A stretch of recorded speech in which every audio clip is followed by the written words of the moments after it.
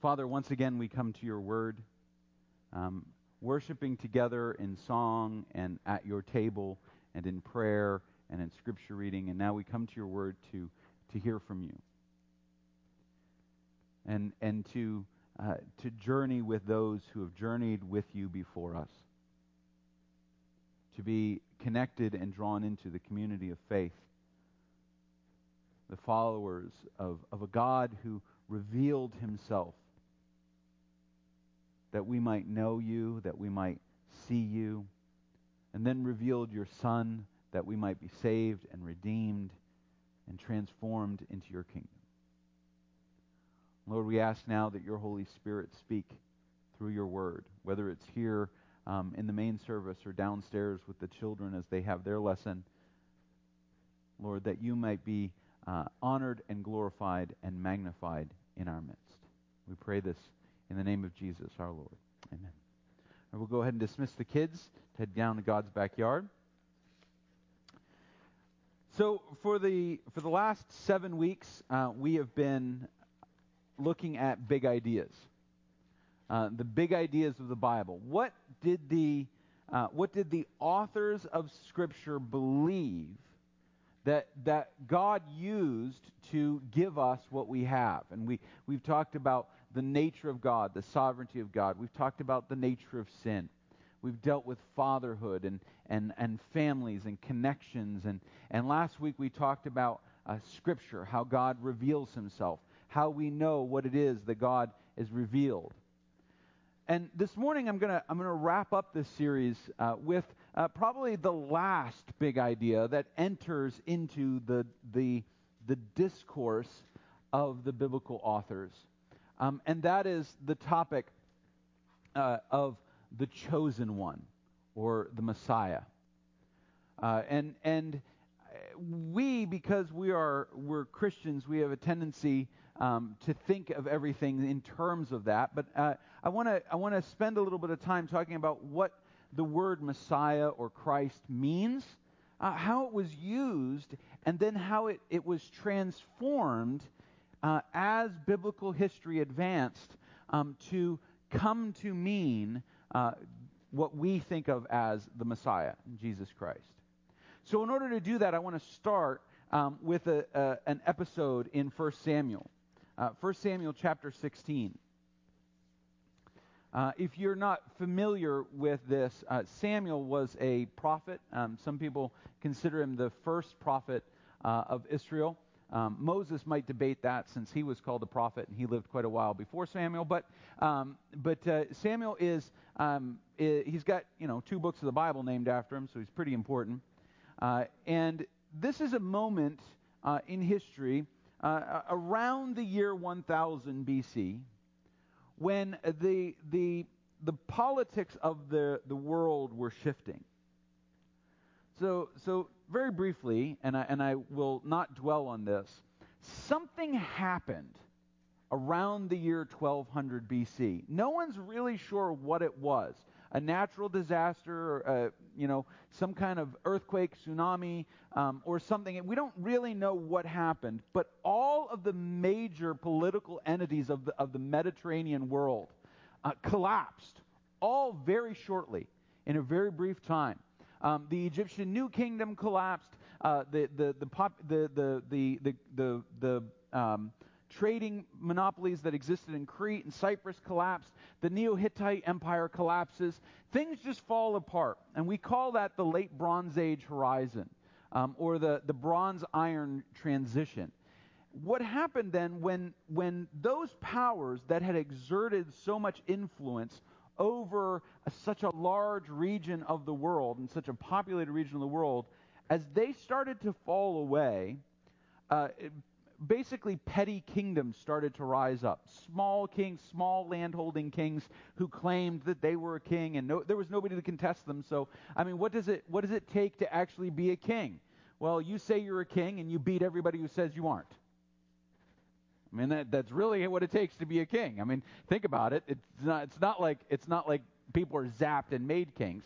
They rise up, and the Hebrew word melech, which is the word that king we translate as a king, it really means strong man. It means the guy that nobody else could beat. So these petty kings start to rise up.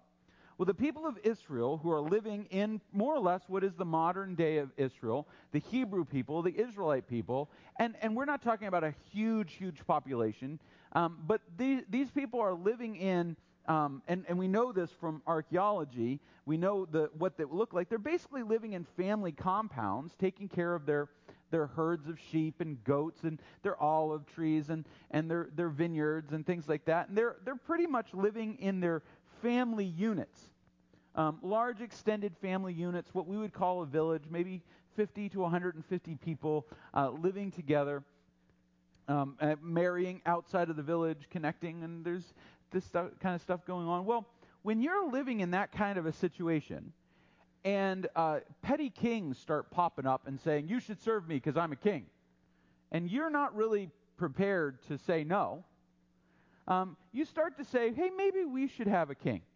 Maybe we should have a strong man that can take care of this for us. And early in 1 Samuel, the people of Israel, the Israel people, really the people of the hills of Ephraim and Manasseh, they go to Samuel, who is called a prophet or a seer, and he's blessed with the ability to make decisions and judge from God. And they say to Samuel, they say, we want a king, because all the nations, all the other people have kings, and we're starting to feel threatened. We want a king. And so initially Samuel says no. Then God says, no, I'm going to give them a king. They're going to wish that they hadn't asked for it. And they gives him a king named Saul. And Saul has all the makings of a great king. He's taller than everybody else. They think he's humble. He's actually arrogant and afraid. He is a great warrior who always manages to have somebody else do the fighting for him. He on paper, Saul looks like a great king, and yet he does nothing but mess things up. And I'm not going to get into the whole situation, but the reality is he is. It's kind of like the end of The Dark Knight. I'm a huge Batman nerd. And so at the end of The Dark Knight, Gordon says, Batman is the hero we need, not the hero we want. All right, or something like that. And Saul is kind of the hero they wanted, but not the hero they needed. And Saul rules for a while, and he makes all kinds of mistakes. I mean, he just does all kinds of dumb things that he doesn't repent for. And then God says, all right, now it's time. I'm going to give you the king that Israel actually needs. And in 1 Samuel chapter 16, the Lord said to Samuel, how long will you grieve over Saul, since I have rejected him from being king over Israel? Fill your horn with oil, and I will send you to Jesse the Bethlehemite, for I have provided for myself a king among his sons. And Samuel said, he's got this whole conversation about how he can't go because Saul will try to kill him. You know, if you're loyal to somebody that you're afraid to do things because he might kill you, your loyalty might be misplaced. I'm just going to throw that out there. But anyway, he says, so God says to Samuel, he says, well, take a heifer with you and say, I have a sacrifice. And then invite Jesse to come to the sacrifice. Tell him to bring his sons. And that's what he does. He goes to Bethlehem. Now Bethlehem means the house of bread. It's an ancient city. Bethlehem is, it's about maybe 10, 15 miles away from Jerusalem. It's actually much closer than most people think it is. Actually, it's less than 10 miles. It depends on whether I'm not going to get into it. Driving there in Israel now takes much longer than it should because there's Palestinian-held land and you have to go around it. Anyway, he says invite him in, and so Samuel in verse 5, he comes to the city. He tells Jesse to consecrate himself and his sons. And in verse 6, they come to Samuel. Samuel sets up a meal around the sacrifice. And that's Jesse and his sons, they came, and Samuel, this is verse 6, he looked on Eliab, who's the oldest of Jesse's kids. He thought, surely the Lord's anointed is before me. But the Lord said to Samuel, do not look on the appearance or on the height of his stature, but because I have rejected him. For the Lord sees not as man sees. Man looks on the outward appearance, but the Lord looks on the heart. Then Jesse called Abinadab and made him pass before Samuel. And Samuel said, neither has the Lord chosen this one. Jesse made Shammah pass by, and he said, neither has the Lord chosen this one. And Jesse made 7 of his sons pass before Samuel, and Samuel said to Jesse, the Lord has not chosen these. Then Samuel said to Jesse, are all your sons here? Probably should have led with that one. Are all your sons here? And he said, there remains yet the youngest, but behold, he is keeping the sheep. And Samuel said to Jesse, send and get him, for we will not sit down till he comes here. He's holding them hostage by not feeding them. This is a very smart leadership move. And he sent and brought him in. Now, he was ruddy. This is David. He was ruddy and had beautiful eyes and was handsome. And the Lord said, arise, anoint him, for this is he.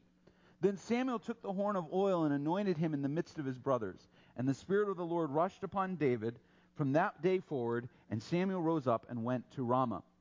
This is the anointing of David, if you haven't caught this. Now, you read Samuel, it's interesting. This happens, and David is anointed king of Israel, and he is probably a teenager at this point. Now, by teenager, I do not mean that he's some scrawny little thing. David, at one point in his life, David, takes on Goliath. He fights Goliath within a couple years of this, and Goliath is an enormous man. A couple days ago, a thing came back. I wish I still had it. I had made a spear to represent just how tall Goliath is depicted as, and the descriptions, and he's a big man, but David takes him on. David is a slinger. Now, we know from archaeological remains what slingers were capable of. Now, when you talk about a sling, today we talk about like a hobby. Somebody, all right? A slinger in the day of David was basically the artillery of an army. Slingers didn't throw little pebble rocks. They threw stones that were massive. All right? Stones big enough to crush a man's skull. And they would take those things, they would put them in, they would make their own slings, and we have the remains of slings from Egypt and Mesopotamia. It would have a basket, either leather or woven or wicker, and it would be attached to 2 very strong braided straps. Not rope, but leather straps, because leather stretches a little bit. And the slinger would take that thing in his hand, and he would start moving it around his head. Now, if you've ever seen a shot putter throw things, shot putters do not go, all right? Shot putter gets that wind going, and they're really accurate with it. The Scriptures actually describes the people of Benjamin that they were able to split a hair with their sling stones, that they were so incredibly accurate with it. And David is a slinger. He kills a lion. He kills a bear. This is not a kid to be messed with. And we know from archaeological records, we know that the slingers had to be incredibly, incredibly fit. They were not little guys. They were big guys. You think about how much is required to swing a stone this big in a sling around your head and release it at exactly the right time, that it is an accurate weapon. In fact, later on in David's life, he uses Goliath's sword as his own sidearm. I don't know if you've ever used a sword. You do not carry around swords that are too big for you. It's a bad idea. David is so intimidating that Goliath's own cousins from his hometown become his personal bodyguard. David is not the little boy you see in your family Bibles, dressed in a little loincloth, standing in front of it. David is an intimidating person when he becomes a man, and as a boy, he is nonetheless impressive. He's described as being beautiful. By the way, just so you're aware of, did Jesse know that David was a tough guy? I want you to keep in mind that David alone is guarding the flocks of his father by himself. You don't leave the sheep with somebody that's not capable of defending them from the wolves and the bears and the lions.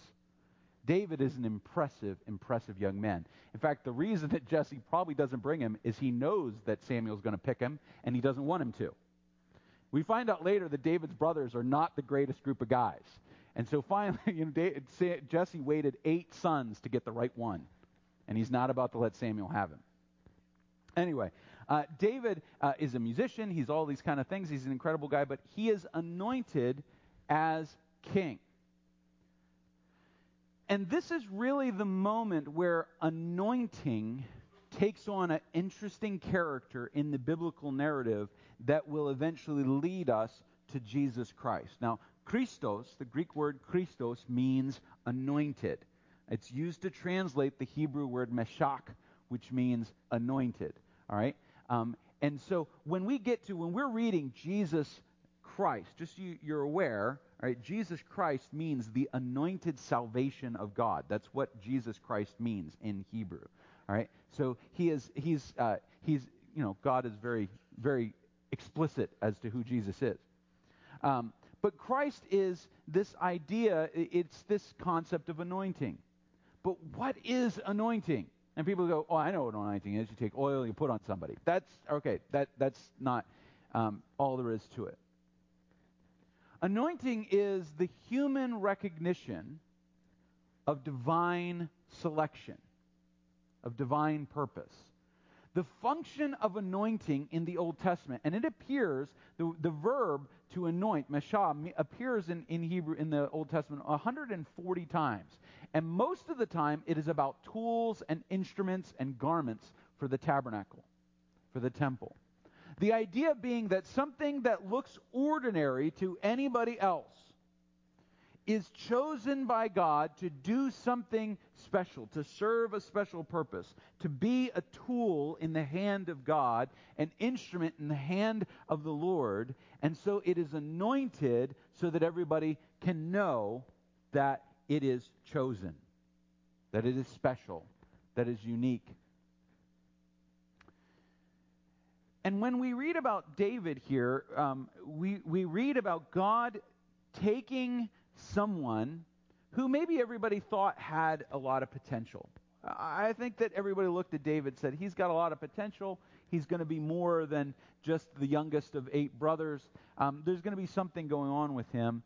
But Samuel comes and anoints him and declares, not only do we think he's special, we know that God has chosen him. And so that's the purpose. In the Old Testament, that's the purpose of anointing. It is a human act that demonstrates divine selection or divine choice. So when we talk about someone being anointed, it is someone who is being chosen. Now the rabbis, the rabbis of the first century, noticed something very interesting about the way that anointing works in the Old Testament. I'm going to read to you a section from the passage of Sanhedrin in the Talmud. I know you guys are all super excited about that. But the rabbis struggled with the question, why are some kings anointed and some are not? God chooses to anoint some kings. He chooses to anoint some priests, but not all kings, not all priests. And this is what they said. They anoint kings only on account of civil strife. Why did they anoint Solomon? Because of the strife of Adonijah. There was another son of David who was competing with Solomon. And Yehu, I'm sure you guys all are excited about Yehu, because of Joram, because there was another king sitting who was a descendant of, he was leading the country into idolatry, and so he had to be deposed and a new king put in place. And Joash, because of Athaliah, that was his grandmother, I won't get into that. Jehoaz, because of his son Jehoiakim, his brother, who was 2 years older than him. A king requires anointing, but a son of a king does not require anointing. In other words, anointing is when God has to change course. The ordinary process of the way that we think that things should go, and he is going to take us down a better road, a true road. Because the system at the moment is corrupted. It is messed up. And so God uses anointing to say, this has to come to an end. This must take its place. And so Saul was king, but God says, God rejects Saul, and he says, I'm going to choose a new king, and it's not going to be Saul's son Jonathan. Now this is interesting because Jonathan, next to David, Jonathan is the coolest guy in the Old Testament. The two of them together were a formidable force.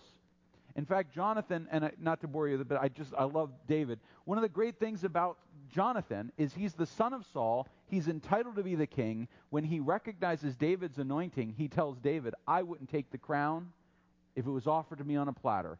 You are the king that God has chosen. I will serve you. What an incredible testimony of Jonathan. And unfortunately, his father's foolishness gets Jonathan killed. But then David honors his son. And there's a whole other story that goes on. You'll have to read it. It's in 2 Samuel. It's worth reading. Skip over all the names and stuff in the other books. Just get to 1 and 2 Samuel. Those are the cool stories. Anyway, this idea that God would anoint someone in this moment, the rabbis noticed that, okay, God doesn't just anoint just a regular process. God doesn't just, okay, well, this king has a son, so that king has a son, so we anoint him. That's not when the anointing appears in the Old Testament. It appears when God is changing human course. Now, not that God is changing course, because God doesn't make mistakes, but that the human situation that has been set out plays itself out, and God now has to change. He has to change leaders. It's time for the swap. This idea that anointing is unique rather than hereditary, that it is something that God has to do, not God has to do, but something that God does when the normal process of things is going to take us down the path of sin and destruction. This idea then starts to feed into the thinking of the people that are writing the Old Testament. And anointing increasingly becomes, this idea of Meshach, the anointed one, it increasingly comes not about the person that deserves a job, but the person that God chooses for the job. Is anyone else ever annoyed when people want you to do things because they think they deserve you doing it? Like, you get a new boss, right? You get a new boss, and you can always tell. Some of us have had great bosses. I worked in corporate America long enough to have tons of fantastic bosses and a couple bosses that I wish I never knew again. You can always tell the difference. Usually, the bosses that I knew I was going to be able to get along with, they came in, they said, hey, how are you? My name is so-and-so. I'm the supervisor. This is the plan. This is what we're going to do. It's going to be effective. And when you ask them questions, the answer to the question is, well, here's the plan. We're going to work the plan, study the plan, understand it. This is our purpose. I always knew I was going to be in trouble when I got a boss, and I asked a question, and his response was, because I said so. I could be wrong, but I figure our business is probably in the business of making money and being efficient doing that. If I knew how this was going to make money, I would want it to do it because when the business makes money, I get money, right? Because I get paid and all this stuff. You do it because I told you to. I had a boss. I used to wear, you guys, you've been around a long time. You know I like to wear short sleeves. I don't like this. When this happens, I feel like Dwight Schrute, those of you from The Office. He hates long sleeves. But when my arms are trapped in a sleeve like this, I feel straitjacketed. Now, one thing, it's really hard for me to find shirts that fit me because I'm built like an orangutan. So the shirts that fit my neck, the sleeves are down here, kind of a thing. It's really, I just don't like long sleeves. I don't like wearing suit jackets. I can't understand why we wear an outside garment inside. No knock on anybody that wears it. I don't get the thing. I like to be free. I like to be able to move. I like to, if necessary, be able to run away. That's why I don't like dress shoes. My dad one time said it's a sorry set of feet that lets a nose get bloody. I like to run away. So I like freedom of movement. I don't like to be restricted.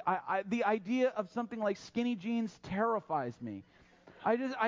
There's no reason. I like my clothes to be loose. I had this boss, and I wore short sleeve shirts. All right, short sleeve dress shirts with a tie. I wore a tie 7 days a week for like the first 10 years of being an adult. Because my school required it, my college required it, my work required it, my church required it. So I was always wearing a tie, but I wore short sleeve shirts because I like freedom. I also run really hot. So I like, if it is above 70 degrees, my brain starts to melt. I like the freedom. I had a boss, and he cornered me in a hallway on my way to the bathroom. He said, we don't wear short sleeve shirts here.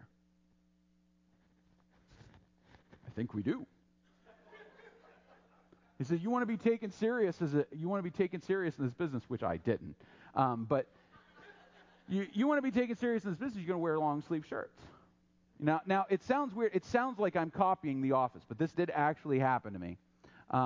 And I don't know if any of you ever had an experience with somebody like that. They're like, wear a long sleeve shirt. This is a respectable, kind of a situation. And when I asked why, he said, because I said so. I'm like, this is not going to be a good relationship. This is not going to be great. A king that inherits his authority, all right, somebody who just believes that they're entitled to authority, doesn't have to prove anything because my dad was king and so I should be king, kind of a thing. That takes us down an interesting road. But when somebody is chosen by God and appointed to the purpose, then it's not, you're not made, you're not named king because you deserve to be king. You're named king because God has a purpose for you. Now, what happened then as the biblical record evolved, because there are people in the Bible then who are called Meshach, who are called the Anointed One, that we may not think deserve to be called the Anointed One. One of them is Cyrus the Persian, Karushka Shah the Shah, all right, Cyrus the king of kings, who leads the Achaemenid Persian Empire, and they conquer the Babylonians in the 6th century. Formidable person. But he's a pagan. He's not a follower of God. He worships his religion is something called Zoroastrianism. It's a dualistic belief. God and evil are equals, and they're fighting it over. So when we read that in the book of Isaiah, that Cyrus is called the Anointed, the Meshach. Well, how is he anointed? He's not anointed because he's Cyrus. He's anointed because God chose him for a purpose. In the book of Daniel, we have two anointed princes. One who is Jesus, all right, it's a prophecy of Jesus, and the other who is everything that Jesus is not. And he's anointed for a specific purpose and a specific time and a specific role. God chooses him. So anointing is this idea of choice. Now, I want to take you to a passage where Jesus deals with this question when he's confronted in the synagogue. In the book of Mark, chapter 12, Jesus deals with, there's a giant gap between 1 Samuel and this anointing in the Bible and Jesus. All right, so the last book of the Old Testament to be written was written around 300 BC. The book of Mark is written in the 1st century AD. So there's about 375, 400 years between the two. It depends on whether you're good at math or not. But in the book of Mark, in chapter 12 and verse 35, Jesus is in the temple. And he makes this statement. He says, how can the scribes say that the Meshach, the Messiah, the Christ, is the son of David? David himself in the Holy Spirit declared, the Lord said to my Lord, sit at my right hand until I put your enemies under your feet. David himself called him Lord, so how is he son? Now, I'm not going to get into the theology of the statement. I want you to see the question that Jesus asks. Because when Jesus says something like this, he is indicating the teaching that exists in Judaism at the day. In other words, the formative beliefs that are pushing Judaism in this period, what's called Second Temple Judaism. And he says, how can the scribes say that the Christ is the son of David? Well, where did the scribes get that? Fortunately for us, we actually know. There are references in the Talmud to this, and he is dealing with their interpretation of Psalm 2. And I'm going to read Psalm 2. You don't have to turn there, but you can if you want.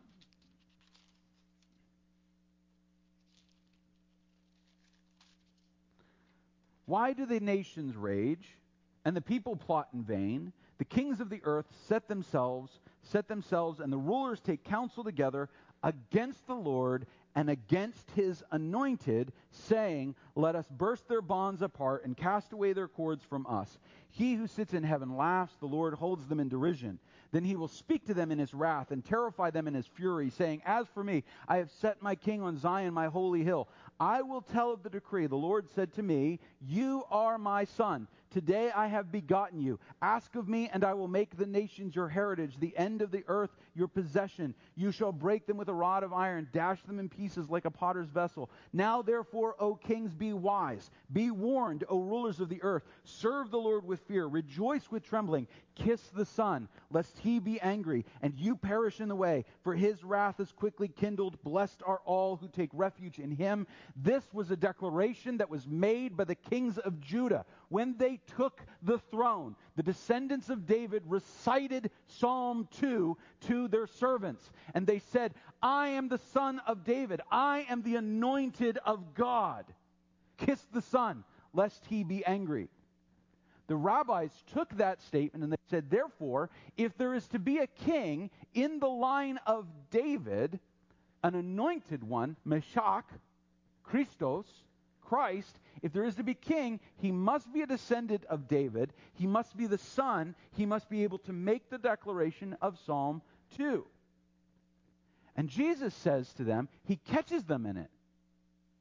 He says, so how can Christ be the son of David, right? We look at what Jesus says. He says, how can the scribes say that Christ is the son of David? David in himself, the Holy Spirit declared, the Lord said to my Lord, sit at my right hand. He says, so if the Christ, if David looking for the Messiah, the anointed one, because remember, David is anointed. He didn't inherit his throne. So he's not looking to pass his throne to an inherited king, or an inherited Messiah, but rather a chosen one. He says, if David himself called him Lord, how is he his son? And all the rabbis get really mad and decide that they want to kill Jesus. Because he takes their logic. He says, you understand that if this declaration of the son of David, of his anointing, is meant to reflect the coming king, the Messiah, that king has to be God. Because of the quote, the Lord has said to my Lord, all right? And they get mad because Jesus is saying, if I am the Christ, I am the Lord. I tell people this all the time. I will say it again. When you read come Christmas, U.S. News World Report, if that still exists, Time Magazine, come Easter, they're going to do things about Jesus. They're going to talk about how the gospel writers did not believe Jesus was God. That is a bold-faced lie. They have not read the Bible. Jesus continually says, I am God. Now, he doesn't come out and say it, I am God, but he makes statements like this that there is no way that you can interpret it any other way. And this is why they get mad at him. Because how dare he say that he is the Messiah and he is the Lord, that he is the coming Messiah, the coming Lord of the Old Testament. Now, why can Jesus say that? This is the moment. I want you to get this. Jesus does not claim to be the Messiah because of who his Father is.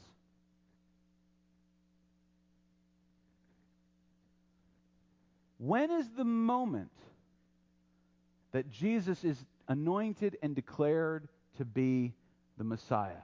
It is the moment when he goes to the Jordan River and John the Baptist is baptizing, and he says to John, he says, baptize me. And when John baptizes him, when Jesus comes out of the water, the Holy Spirit comes from heaven, and a voice from heaven says, this is my Son, in whom I am well pleased. Jesus is declared to the world to be the chosen of God. Now, I want you to understand, he didn't become the chosen of God. Anointing didn't make David worthy of being a king. David was worthy, and God used human beings to recognize who David was. And God doesn't make Jesus the Son of God. He is already the Son of God, and God declares him to be that. You cannot read the Bible the way it was written and say anything else. And I'm sorry if that offends you. Jesus believed he was the Son of God, not because God declared him to be the Son of God, but because he was the Son of God. And he said to the world, God has anointed me and declared me to be the Son of God and to be the Messiah, and nothing you say can change that. Now, what did that mean? It meant that Jesus was the fulfillment of the entire Old Testament. The gospel writers believe that the Messiah will be the God of the Old Testament come to live among mankind and to declare his kingdom and declare his sovereignty and declare a message of hope for the world. That's what they believe, so that's why they write the Gospels the way they do. Being the Christ is being the King. Being the Christ, it means that Jesus, God chose Jesus to be the only way. It is a claim of exclusiveness. In the book of Acts, Luke says, there is no other name given under heaven by which you can be saved. It is a claim of exclusiveness. And I know that that's not popular in a world where we define tolerance as make sure you don't offend anybody by saying that you don't accept their beliefs as valid. But the truth is, the writers of the Bible, the writers of the New Testament, believed Jesus was the Son of God. They believed he was the Messiah promised from the Old Testament. And that's what being a Christian means. You say, well, I thought being a Christian was about coming to church and doing good things. No, that's being a religious person. Buddhists go to worship and do good things. That doesn't make them Christians. You know, Billy Sunday one time said you could sit in a garage all day long. It won't make you a car. The idea that, what does it mean to be a Christian? The word Christ is in it. That you declare that Jesus is the Messiah, the Christ, the Son of God, the King, the Lord, the Sovereign, the Savior, the Redeemer, the hope of all mankind, the solution to our sin, the sent from the Father for our redemption and our salvation, the revealed Word of God. The Bible believes, the authors of the Bible present to us an undeniable statement that Jesus is the answer. He is the one. He is not one of, he is the one.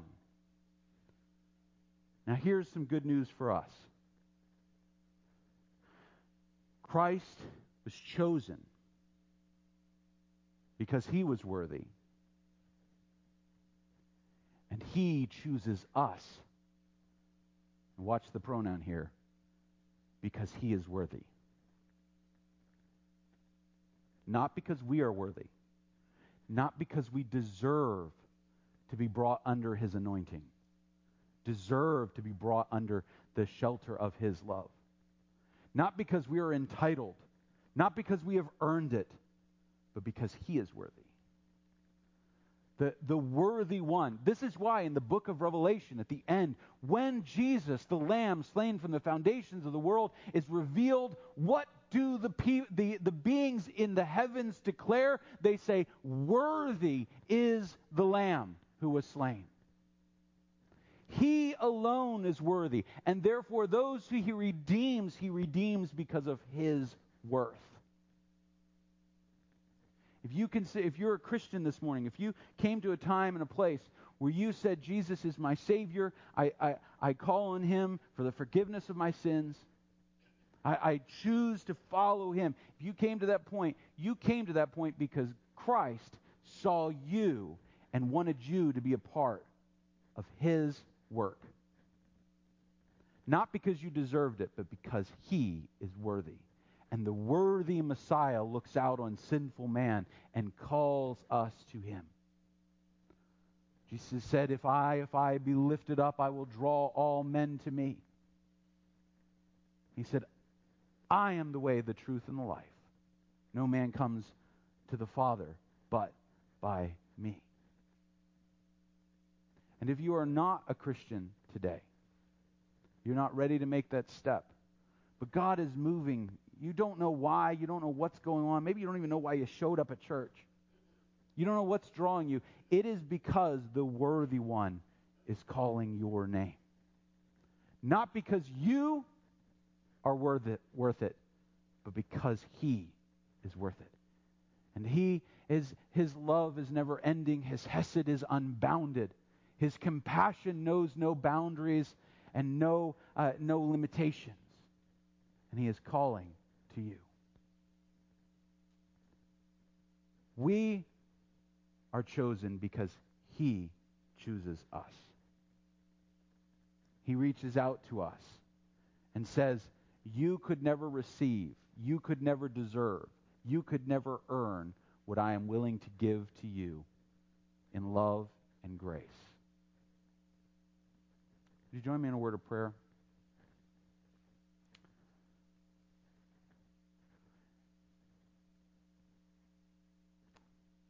As we prepare to pray, I just want to challenge you. If you're here and you're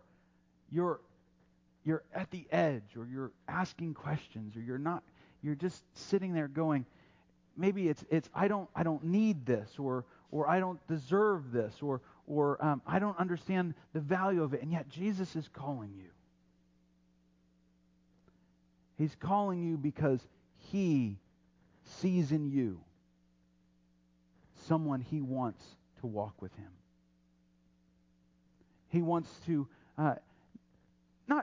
not necessarily transform your life, but transform you. And in his hand, he chooses you and calls you to himself. You say, well, what do I do? It's a simple moment of saying yes to Jesus. Yes, I accept you as Savior, as Messiah, as Christ. Yes, I accept you as Lord.